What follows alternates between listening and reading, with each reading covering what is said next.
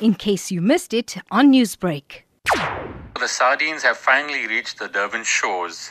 Gulam was successful in netting sardines at Snake Park Pier yesterday, and this morning he reports that the sardine action is between Suncoast and Blue Lagoon. He is there with his crew and he's busy laying nets and trying to catch more sardines. The sardine shoals, however, are not very thick, they're not abundant, they are thin shoals, so it makes it very difficult for the netters to ply their trade.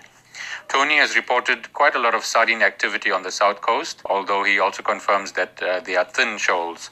If you are spotting sardines, you'll find them from Winkelspruit all the way to Amgababa. Pregan reported quite a lot of whale activity on the south coast, and he counted up to about 30 whales in action out at sea. So if you are standing at good vantage points from the shore, you may be lucky enough to watch whales feeding on sardines and even breaching. Des from Catch Cook says that there's some good edible action at Amanzimtoti in the pipeline area. He's got reports of good garrick and grunter being landed over the weekend. The weather is awesome. The winds are down, the swell is low, the seas are absolutely flat. We can expect more shoals to rise as the day progresses, and even tomorrow is looking like an amazing day for sardine spotting and sardine action. This is Adam Kamdar for Lotus FM Newsbreak.